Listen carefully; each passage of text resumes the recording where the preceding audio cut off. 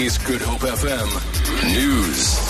Good morning. The University of Stellenbosch lecturer who was suspended after sending a racist text message to a student has been fired. This follows a complaint by a sociology student and Open Stellenbosch Forum member Sukulegile Duma. University spokesperson Martin Viljoen says the nuclear physicist lecturer Anton Stander has admitted to having sent the SMS to the student. Viljoen says Stander has, however, requested an opportunity to apologize to Duma. Dr. Stander requested the university to facilitate a private mediated meeting with Mr. Duma, as he would like to apologize to him unconditionally. The university welcomes Dr. Stander's request and will take appropriate steps to mediate between him and Mr. Duma. Stellenbosch University reaffirms its total repugnance towards comments of this nature and affirms its stance to act decisively in each such case. Chief Justice Mogoeng has outlined his vision for a united South African judiciary, which will include magistrates and judges. The Chief Justice repeated calls for the judiciary to be given full financial independence so that it can administer its own affairs.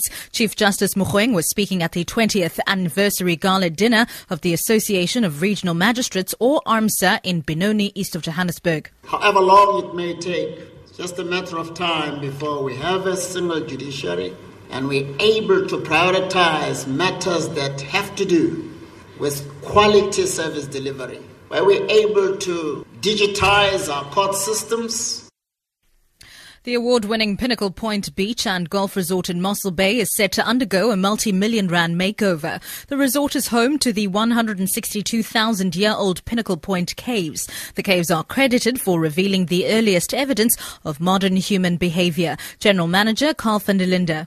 We've got an approval to build a wellness centre, and then there's also a beauty salon.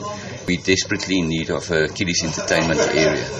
And then we're going to extend this existing clubhouse with a link from the top here to another venue for weddings and conferences and so on.